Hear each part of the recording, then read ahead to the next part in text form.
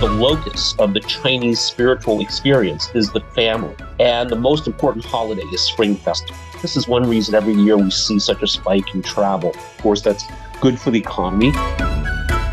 And it's a very interesting thing is that a lot of southern Chinese people are actually going to spend their winter in Harbin enjoying the snow. And a lot of people in Harbin are coming to Hainan, and a lot of other people coming from the northern parts to enjoy the warm weather. I'm optimistic about the future, but I don't think it's easy because the structural reform needs so many things to do. Not only the government, but also the market, the society. Everybody must do their best in the next year. The Chat Lounge. Chat Lounge. Chat Lounge. The Chat Lounge unpacks views and opinions on hot issues in a more casual way. Welcome to the Chat Lounge. I'm Tu Yun. Joining our discussion on how the Spring Festival holiday may unleash China's growth potential amid challenges ahead are Andy Mok, Senior Research Fellow at the Center for China and Globalization, Chen Jiahe, Chief Investment Officer of Beijing-based Novem Arcae Technologies, and Professor Hu Naijun, School of Public Policy and Management, University of Chinese Academy of Sciences. Great pleasure to have you all back on the show, gentlemen. So as tens of millions of Chinese embark on journeys to reunite with family and friends, the world's largest annual human migration is set to unleash the growth potential of the country's economy. And the 40-day Spring Festival travel rush period, which started about a half month ago, is expected to witness a record high 9 billion domestic trips, nearly double the number recorded last year. So let's start with Naijun, whose hometown, Harbin, in northeast China, has been the tourist hotspot in the past few weeks since the beginning of the year. Have you seen the crowds already?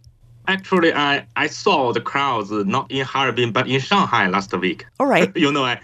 I went to Shanghai for business last week, and I witnessed the outbound travel rush in Shanghai because so many people who are working in Shanghai actually are from Zhejiang, Anhui, or Jiangsu provinces, which are so close to Shanghai. And now it is their turn to go back to their hometown. So I witnessed outbound rush from Shanghai, and I also witnessed some kind of quietness in central Shanghai. Right. I was about to ask you about Harbin. Then have you been back home recently? Are you trying to avoid the crowd? Actually, I haven't been back in Harbin for at least a year for personal reasons. But I heard a lot about Harbin's hotspot things, like so many people are in Harbin now, and the local people have troubles to find somewhere to eat or to have a bath or to go anywhere else or be second-handed treated from outsiders. So I know that Harbin is a hot spot, but I'm not surprised about this because Harbin has been the ice and snow travel hotspot ever since nearly 40 years ago when I was a boy. I think the Harbin has some kind of long-term readiness for this kind of hotspot. So I'm not surprised about this, but I see, yes, I heard from my friends, my relatives that Harbin is a hotspot. And I saw a series of data recently that not only people from southern part of China are traveling to Harbin, but so many people from southern China are buying properties in Harbin. Nearly 4,000 people having purchased the properties in Harbin during last month.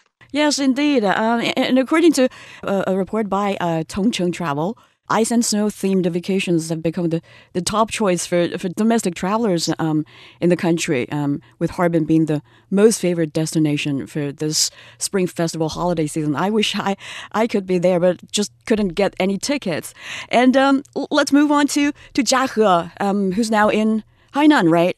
Yes, I'm in Hainan right now. I came here about a month ago. Right. What does the scene look like in the southern island province of Hainan, which is also known as China's Hawaii? Like you said, you've been there, staying there for weeks, and you're in a perfect position to observe the changes there.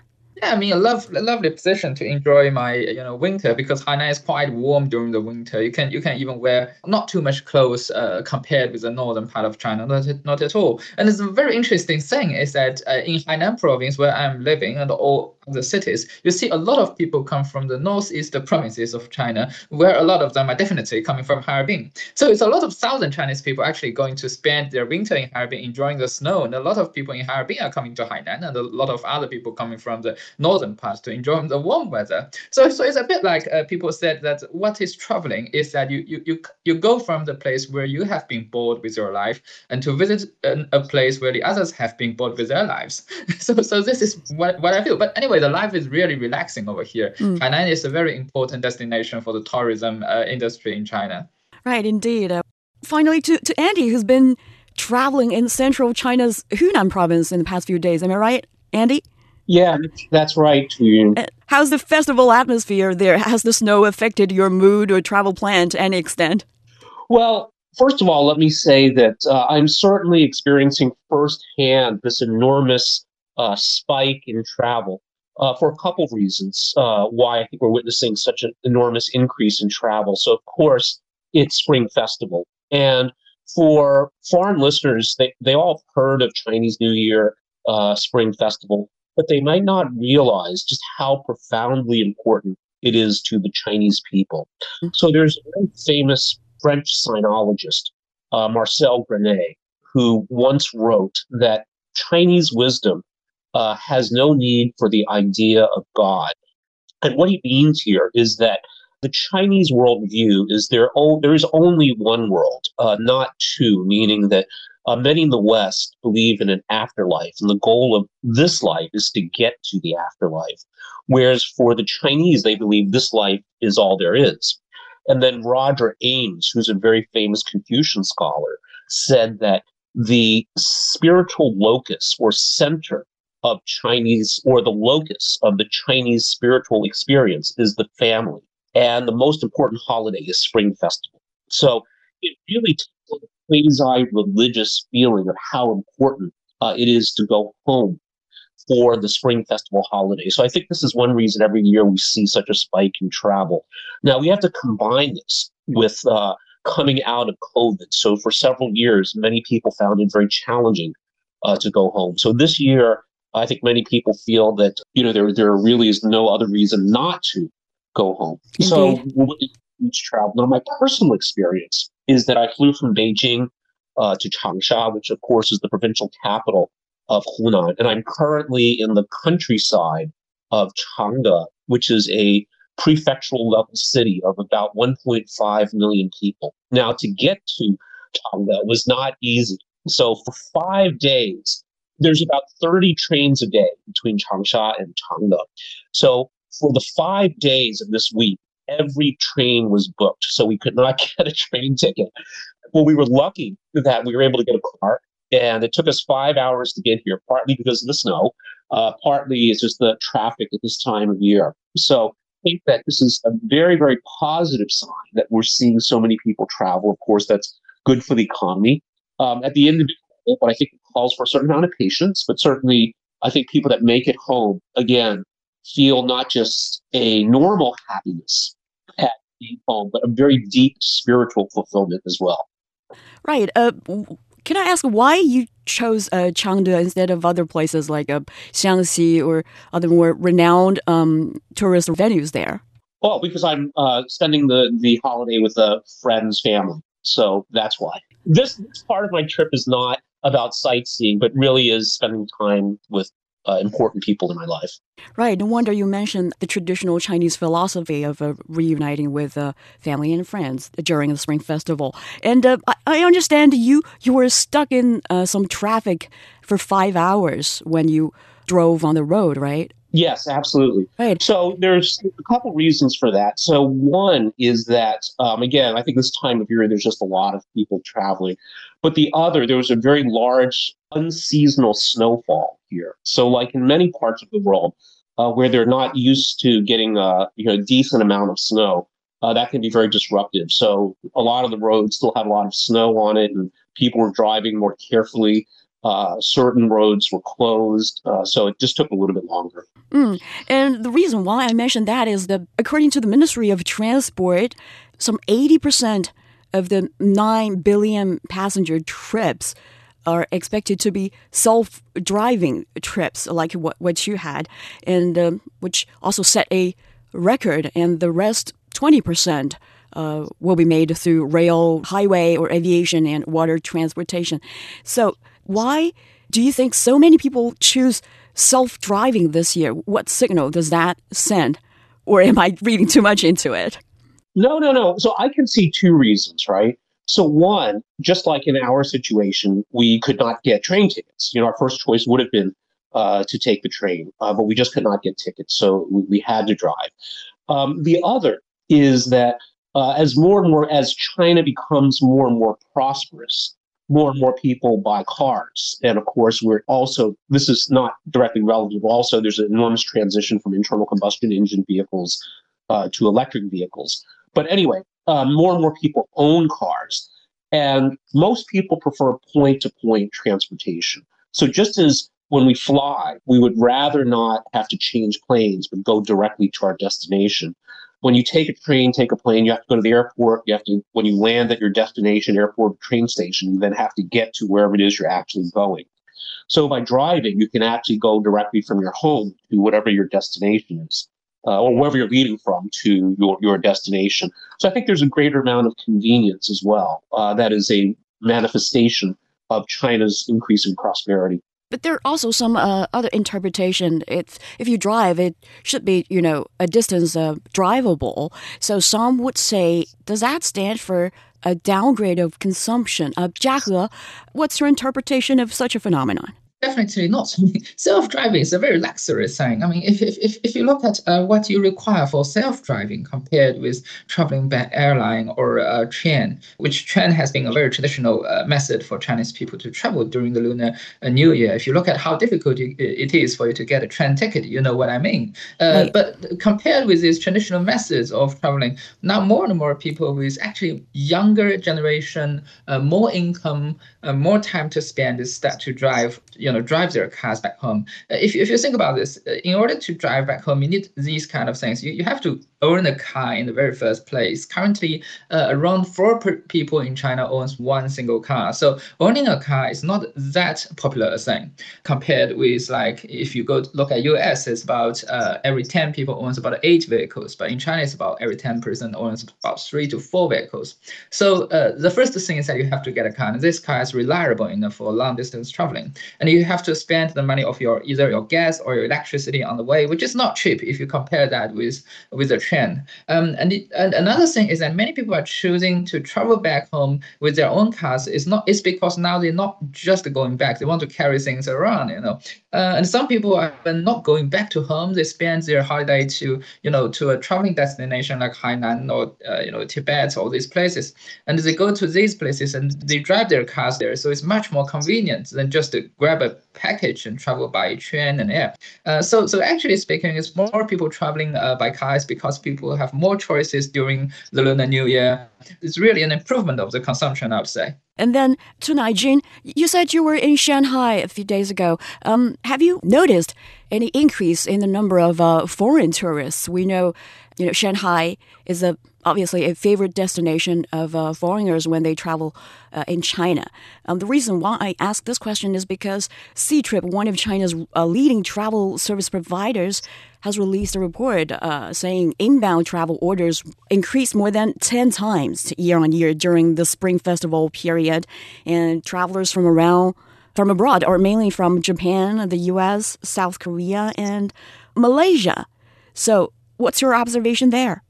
Well, I don't think my observation will represent the general whole map of China, because I went to Shanghai to see a friend coming from Denmark, right, who is working in a Danish company in Shanghai. So I saw a lot of foreign people in his company.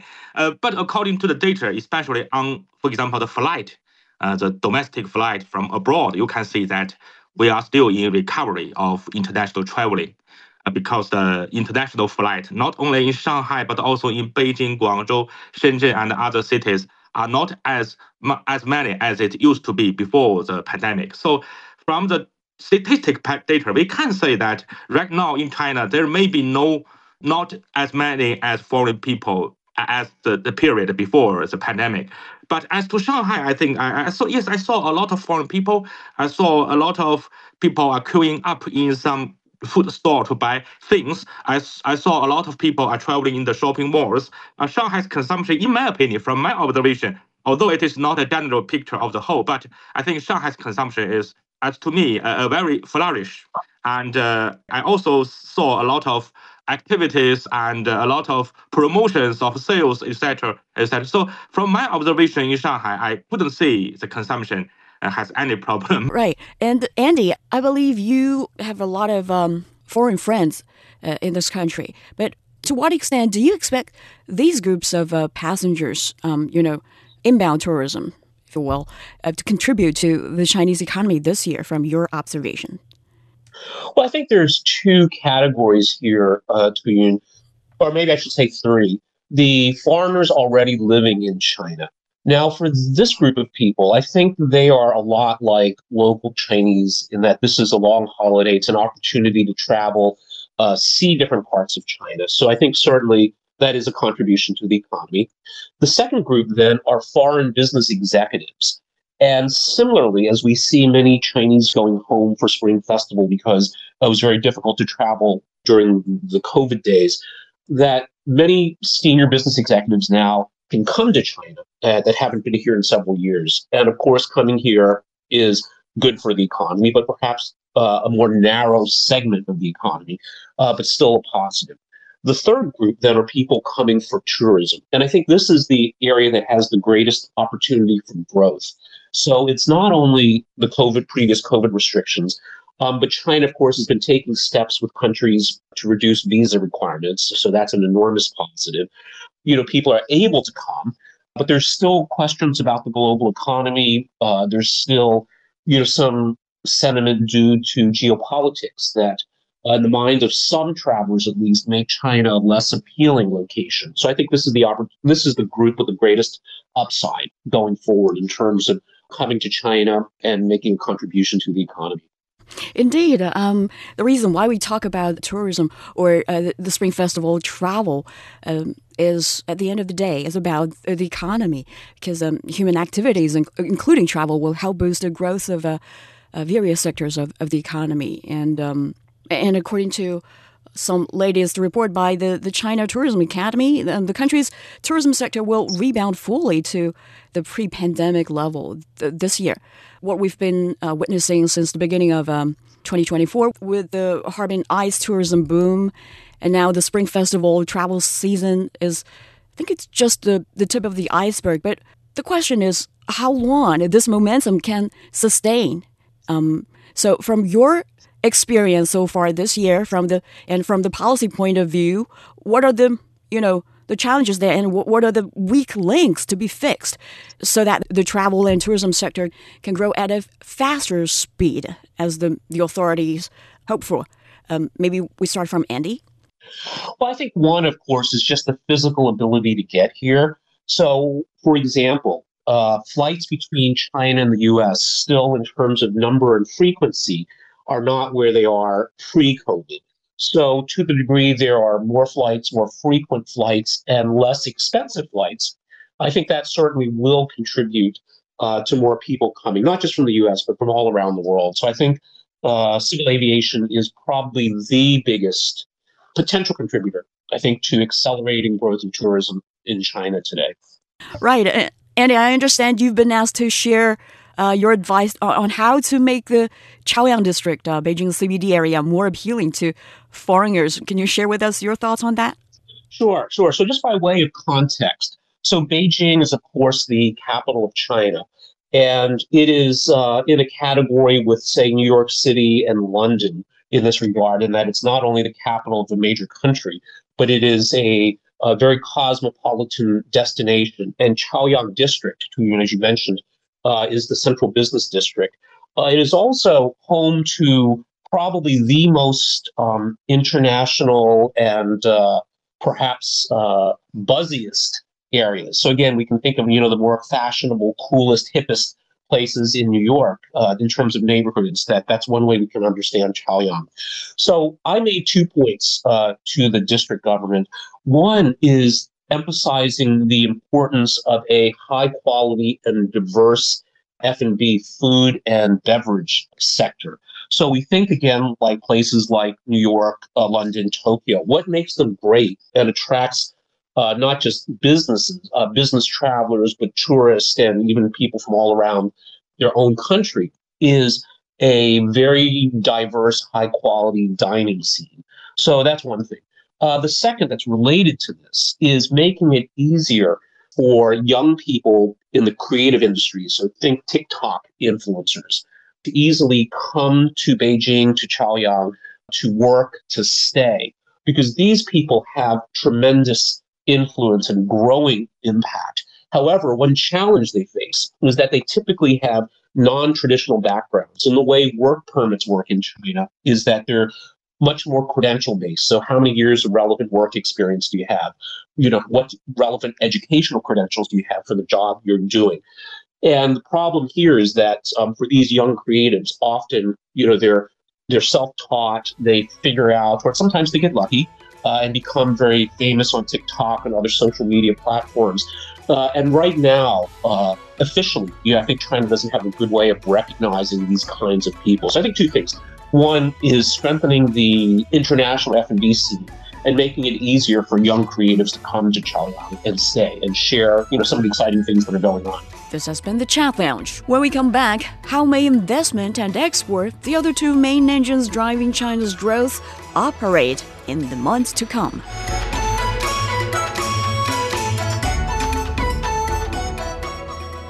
Once upon a time, in a land not so very far away,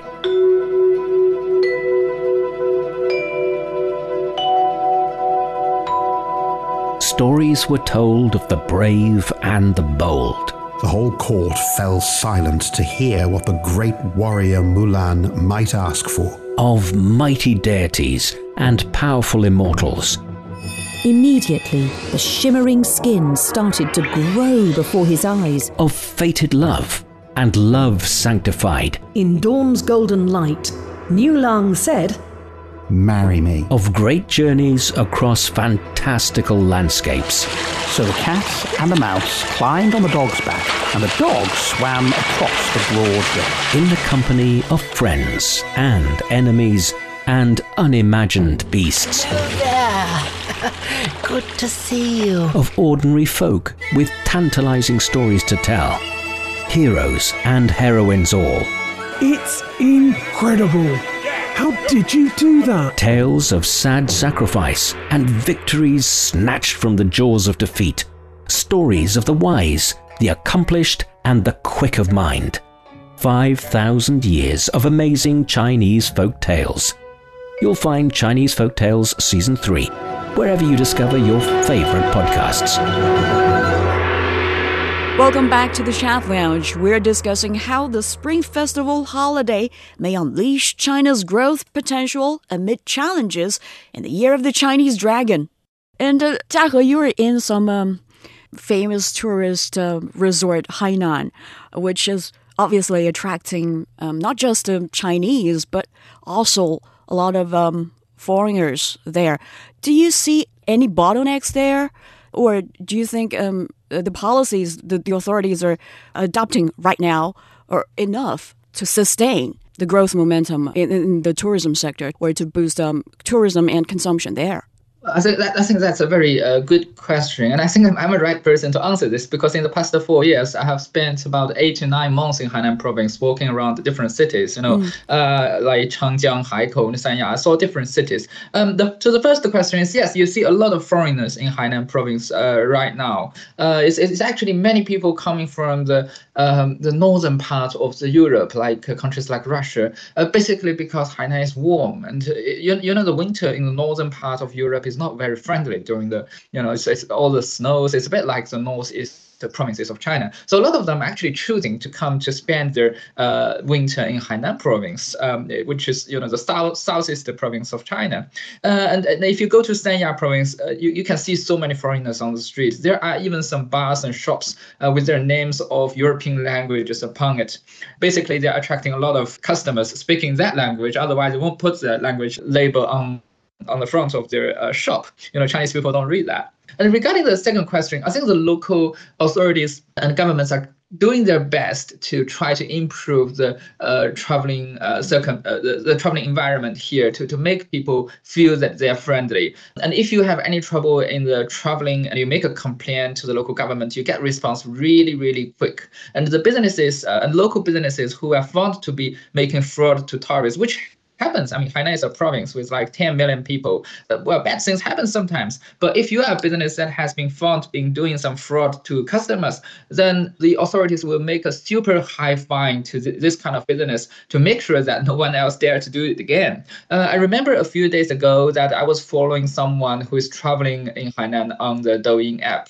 And she was sharing her experience very happily every day. And later on, she got some problem in the Sanya city, and she was got into a fraud, and she lost like a few hundred yuan. It's not a lot of money, it's like just a $50. But she made a complaint on the internet. She didn't even make the complaint to the Sanya government. She just made a complaint on her social media. But she posted some posts later on. I mean, I think it's about 2 days later. Said the Sanya authorities came to her and said, "We noticed that you have been posting this complaint, so we're coming to find out the details." And later on, she said the authorities gave a very large fine to the local company and made a lot of apologize to her, and this thing was sorted out perfectly. So you follow this string of events for about 7 days, and the problem was sorted out.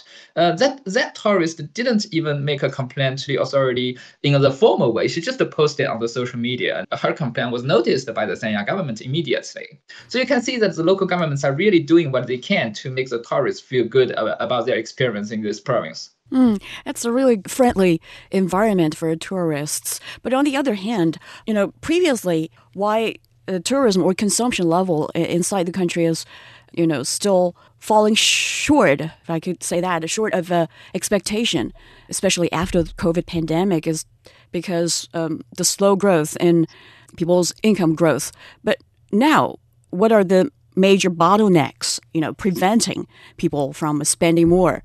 Is the country's income growth level still the key bottleneck, Naijun, according to your study? I think you're specialized in public policy, right? Yeah.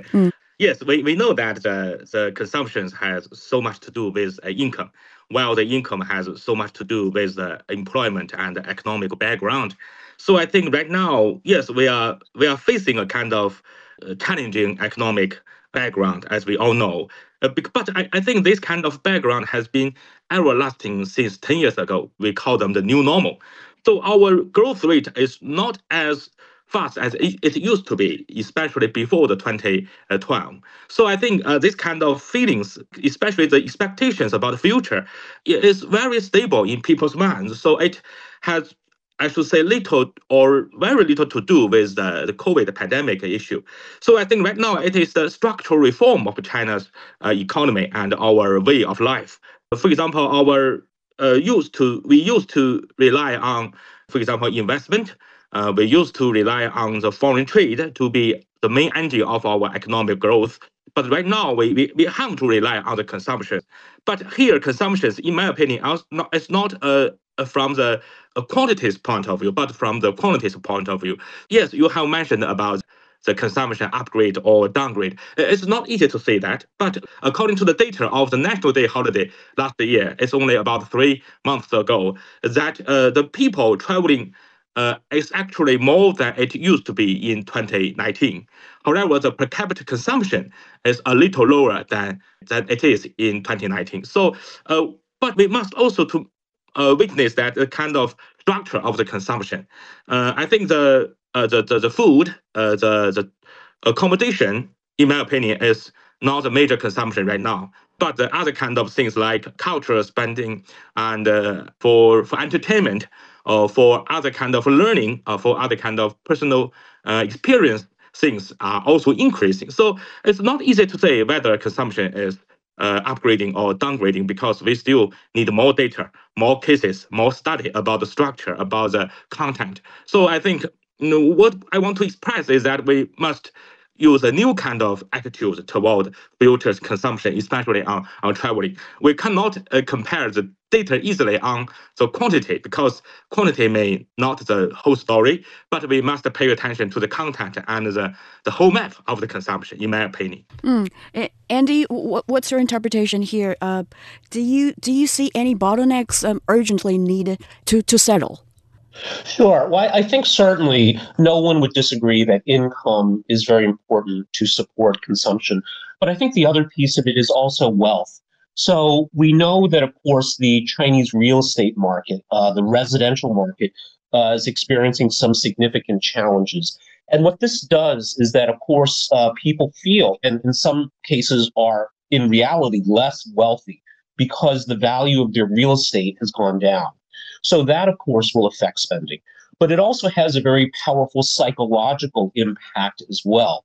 Because if you've seen your property values go down and you believe they will continue to go down, so here expectations are very important. If you believe they will continue to go down, you're very likely to be more cautious in how you spend your money. So this is completely separate from income. This is a wealth effect. Now, also contributing to this is, of course, the state of the Chinese stock market. So we know the economy actually is doing pretty well. Well, it's recovering, I think, on a very solid basis, which is in stark contrast to what a lot of Western media reports.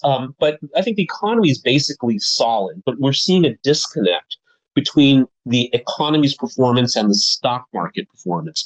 But this also then affects people that own Chinese stocks. And again, if you believe that it's not going to get better, you're going to be very, very cautious in how you spend your money. So I think if, and then of course there are steps being taken. We know that the government has prioritized both the real estate market and the Chinese stock market as areas for attention. And I think when this improves, this of course will improve consumer sentiment, and we should expect then a similar rise in spending as well. You talked about this residential market. We saw the authorities in some major cities, including Beijing, Shanghai, and Guangzhou, introduce policies to loosen purchase control before the Spring Festival holiday. Then how would you expect investments in this field to go in the year to come? To what extent do you think it could contribute to the overall economic growth this year? Andy? Well, it's certainly a step in the right direction, but this is a very complex problem. So to the degree you can increase demand by making it more affordable, by lowering down payments, lowering interest rates, et cetera, you're stimulating demand. We also have to consider some supply questions as well. This is a very complex topic we could spend hours talking about. Let me leave it at it's a complex problem. I think that these are steps in the right direction. And what we have to see again in the long run is this balance of not having people speculate on real estate to an unhealthy degree, but at the same time making sure that it is one of several mechanisms for storing and creating wealth. And, this is the challenge for any economy. We've seen countries like the United States go through the great financial crisis in 2008 that was largely based on real estate. So this is an important problem. It's a very challenging problem. And I think that it will be the key to sustainable consumption growth in the future. And talking about the stock market in this country, I think a lot of investors experienced some real pain over the past year, including some foreign investment institutions. And like Andy, you just said, to support economic activities, stability of the capital market is a very important factor. So before the Spring Festival holiday, we saw authorities coming up with raft of measures to stabilize China's domestic stock market, which had hit a 5-year low. I'm sure Jiahe is very familiar. And those measures include like a reserve requirement ratio cuts, crackdown on malicious short sellers, like you mentioned, increases of state investment funds, purchases of stock index funds. They seem to have worked, right? Because we've seen the domestic stock market rise for a few sessions. But the question is still, how long can those measures support the stock market effectively, not necessarily going up all the time, but remaining stable, right, Jiahe? What's your expectation here?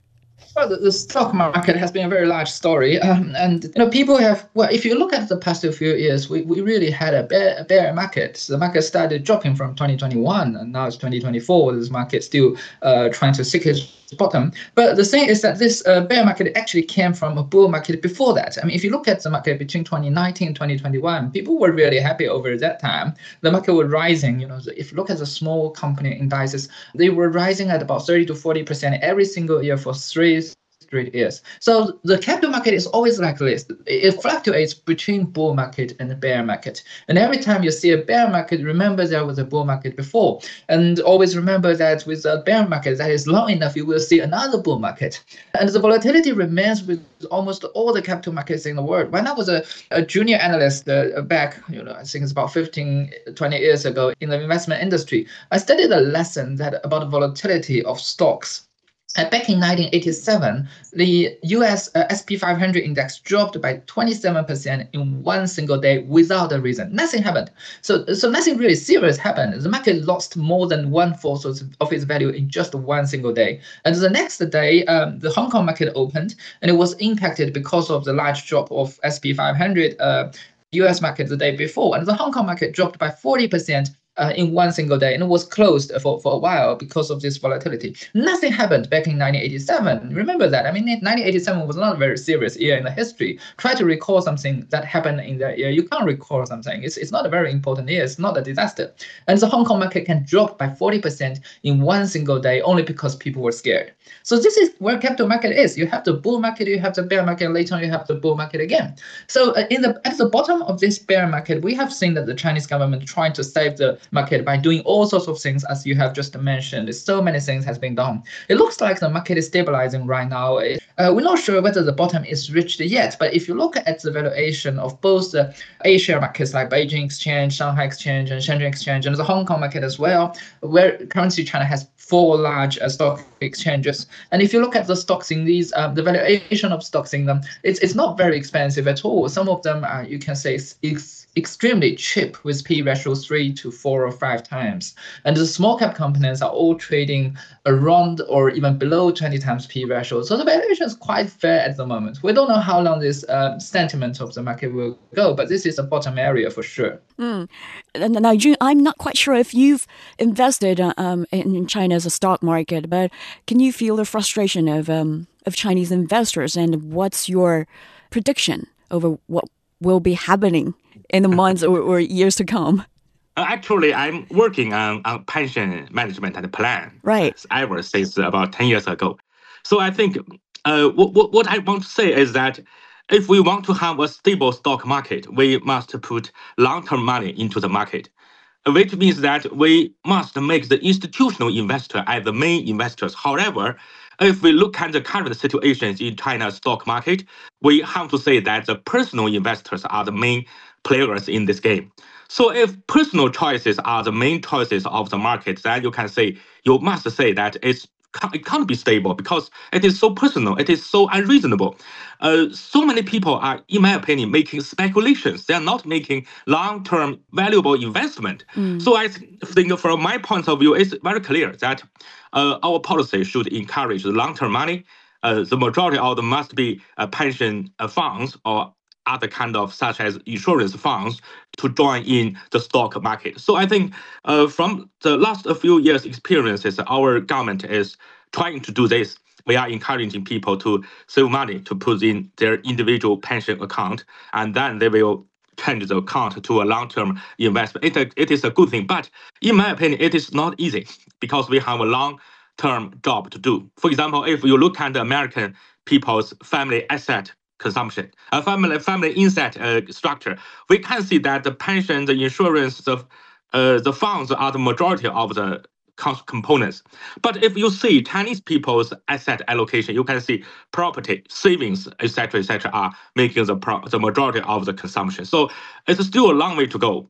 for example, the public education, the public publicity, and some kind of long-term preparation. So we all know the right way to go, but it is still a long way to go. And the pension system in China still need to be improved. So I think it's not an easy thing. However, I'm optimistic about the future. But currently, we couldn't say that we have a good system right now, but we know the way we are going to do. And Andy, how positive are you? Well, Tuyun, I think this is such an important question. I think that if we just go back to first principles, first of all, that the purpose of a stock market is to allocate capital to its best use. So in this way, the government, issuers, so companies that sell stock on stock exchanges, Chinese investors, whether they're retail investors, whether they're institutional investors, and foreign investors all want the same thing.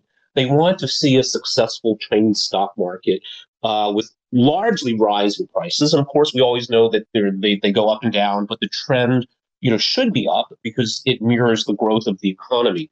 So everyone wants the same thing. We also know that stocks in the long run are valued on the earnings of the companies that those stocks represent ownership in. So in the long term, what we have to ensure is that there are enough Chinese companies with growing earnings. And if we do, and some of these other things happen, there's sound management, there's clear communication, there's enough transparency, the markets will grow and be healthy. So the other thing I want to say, though, that's very important is that, yes, there is a lot of negativity on the Chinese stock market today, in the CSI 300.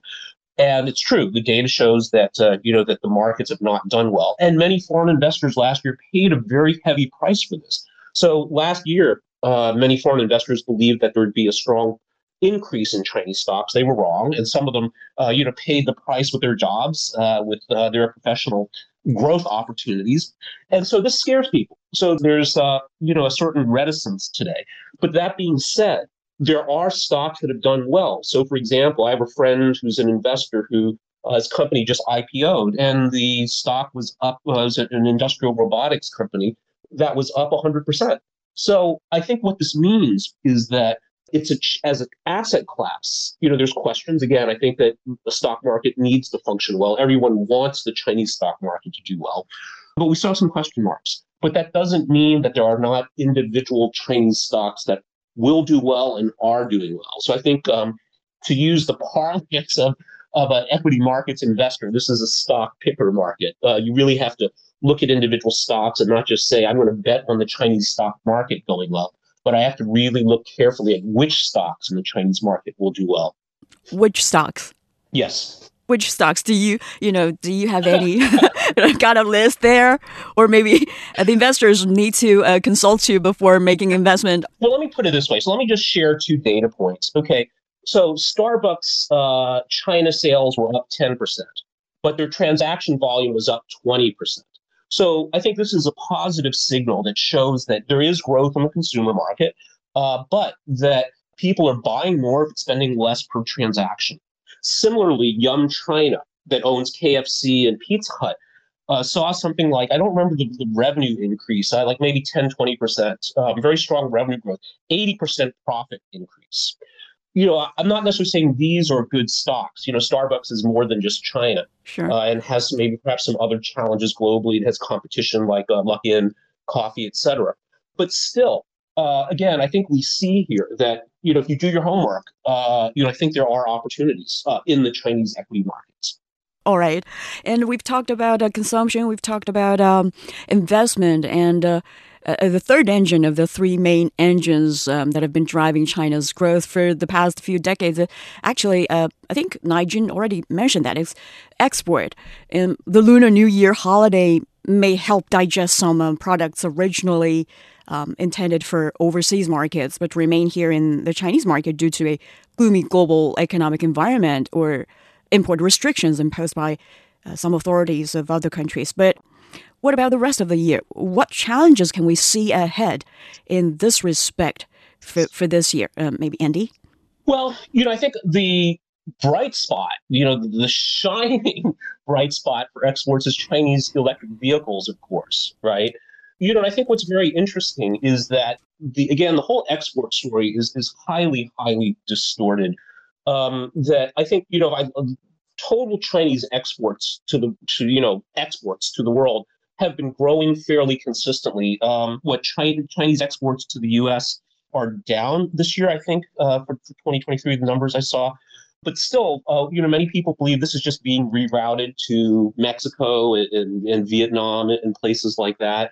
So again, I think that it's a challenge. It's an unclear time. It's an unclear time. There's a lot of very profound changes going on, and we know that, of course, in 2024 with the U.S. presidential election, things could get a lot worse after November, but they could get a lot better as well. And I think we have to remember that risk means variability, which can be bad things happening that you don't want, but it could also be good things happening. And I am a more hopeful kind of person, so I think that uncertain times like this, of course, pose challenges, but they also offer opportunities as well. And Jiahe, your take here? Regarding the exports, well, we have been investing quite a lot of money. I think it's about 1/5 of our portfolio in export-related companies, mainly the ports.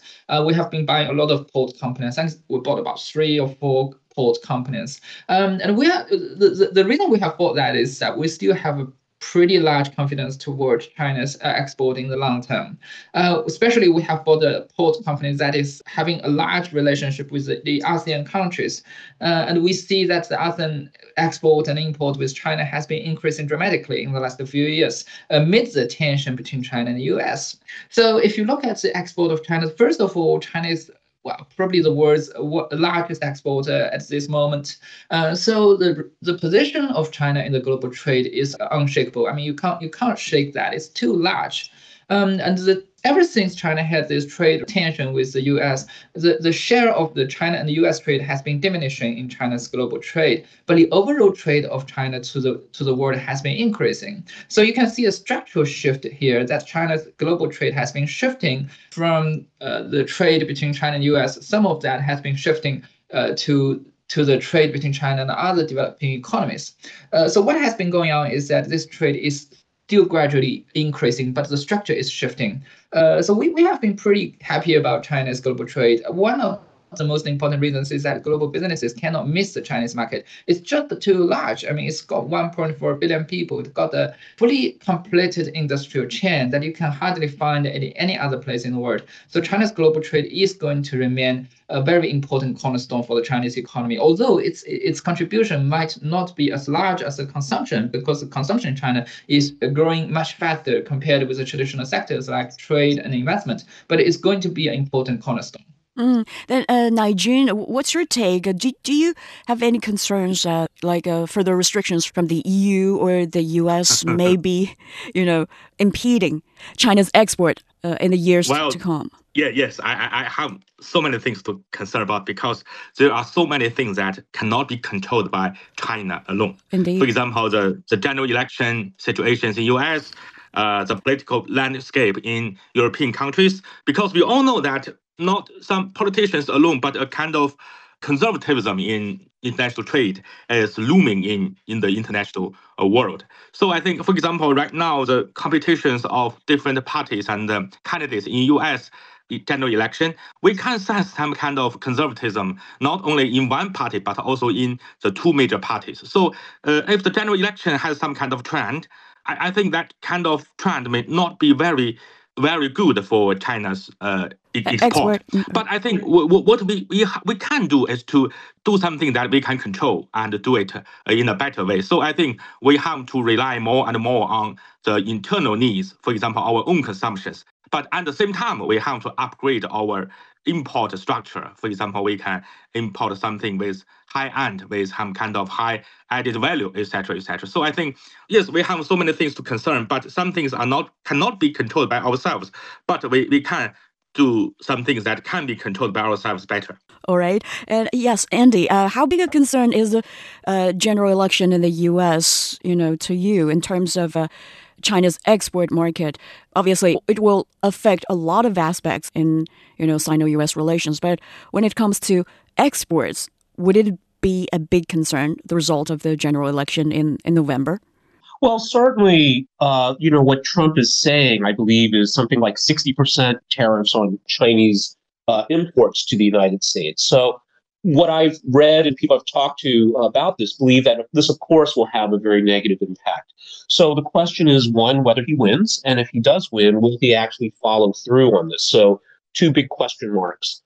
We know that with the Biden administration, at least on the export front, we're not likely to see any major improvements, but maybe at best it won't get worse. So, again, it's a very, I think, challenging environment that Chinese companies that depend on exports to the U.S. will certainly have to grapple with this. That being said, there's also tremendous confidence and ambition amongst Chinese companies. So look at the Consumer Electronics Show. 4,000 companies, a quarter of them were Chinese. And many of them, want to sell to the U.S. market, which to me says they're confident they can compete at a product level, technology, product, et cetera. And, that they, of course, see the enormous opportunity. The question is the politics of it. And that's something, again, we have to wait and see. Indeed. The Year of the Dragon in 2024 is associated with the element of wood. And in Chinese culture, wood stands for calmness, loyalty, and reliability. And dragon is endowed with prominent abilities, power, and revolutionary ideas. So the Year of the Wood Dragon is expected to bring evolution, improvement, and abundance. So we see the Oxford Economics, which is a key advisor to corporate, financial, and government decision makers, expects 2024 to be a slower but healthier dragon year for China. So what would be your forecast? Shall we start with Jiahe, please? Well, looking at the year of 2024, we actually have a pretty good expectation of the Chinese economy. Basically, because last year we got the economic growth at 5.2 percentage points, and we have got the electricity produced increased by 6 to 7%. So that has been pretty good growth. And you have to consider that it was achieved under two pressures. One pressure came from the real estate market, which has been cooling down. The other pressure is that in the first quarter of last year, we were just getting out of the COVID. So not a lot of things has actually been recovered. And still we got 5.2% growth rate on the GDP. And if you look into 2024, both of these pressures are gone. The real estate market has hit its bottom, it's cooling down right now. And this in some cities, you see a lot of measures have been given by local governments to stabilize this market. So the trend will be much better compared with last year. And the COVID issue is long gone. So I personally expect a high economic growth in this year compared with last. Quite optimistic. And Naijun, what would be the key in maintaining the growth momentum and resilience, all the way to the next Spring Festival, in your opinion? Well, I think the key and the resilience to the economic growth in the year 2024 is the same, the structural reform. As we have all mentioned before the end of this program, we have mentioned about the investments, the consumption, and international trade. We used to rely on international trade and investment as the main engine of our economy. But I think in the future, that is to say, from now on, we must rely on more and more on consumption. However, it is not easy because consumption has so many things to do with it. For example, the employment, the income, the policy, and other kinds of things. So, yes, just as I have mentioned, I'm optimistic about the future, but I don't think it's easy because the structural reform needs so many things to do. Not only the government, but also the market, the society. Everybody must do their best in the next year. Won't come easily. And Andy, last but not least, are you as optimistic as the other two guests? We know some institutions expect 2024 to be a year of transition for the world, including China. How accurate is this kind of expectation to you? Well, I think given what's happening in China, certainly I think structural reform is absolutely correct. So, this shift towards, and on the technology front, which is where I spend a lot of my time focusing on, to hard technology, deep technology. This is a change that takes time, is not easy, and, to a degree is disruptive. We also see the call for a financial system with Chinese characteristics. Again, given how fundamental and central a financial system is to a country's economy and society, I think this is all going to be it's important, but also challenging. So I would say for 2024, boring is good. So, if we keep at a relatively stable kind of growth, the government's going to keep doing what it said it's going to do, and there's no major disruptions. I think that will be a good year. Fair enough. And on that note, we've come to the end of our chat. Many thanks to Andy Mok, Senior Research Fellow at the Center for China and Globalization, Chen Jiahe, Chief Investment Officer of Beijing-based Novem Arcae Technologies, and Professor Hu Naijun, School of Public Policy and Management, University of Chinese Academy of Sciences, for sharing your experiences and insightful views. The show is available on all major podcast platforms. If you have anything to say about the topic or the show, just email radio@cgtn.com. I'm Tu Yun. Thank you for being with us. Have a healthy, safe, and prosperous Year of the Chinese Dragon. Until next time, take care.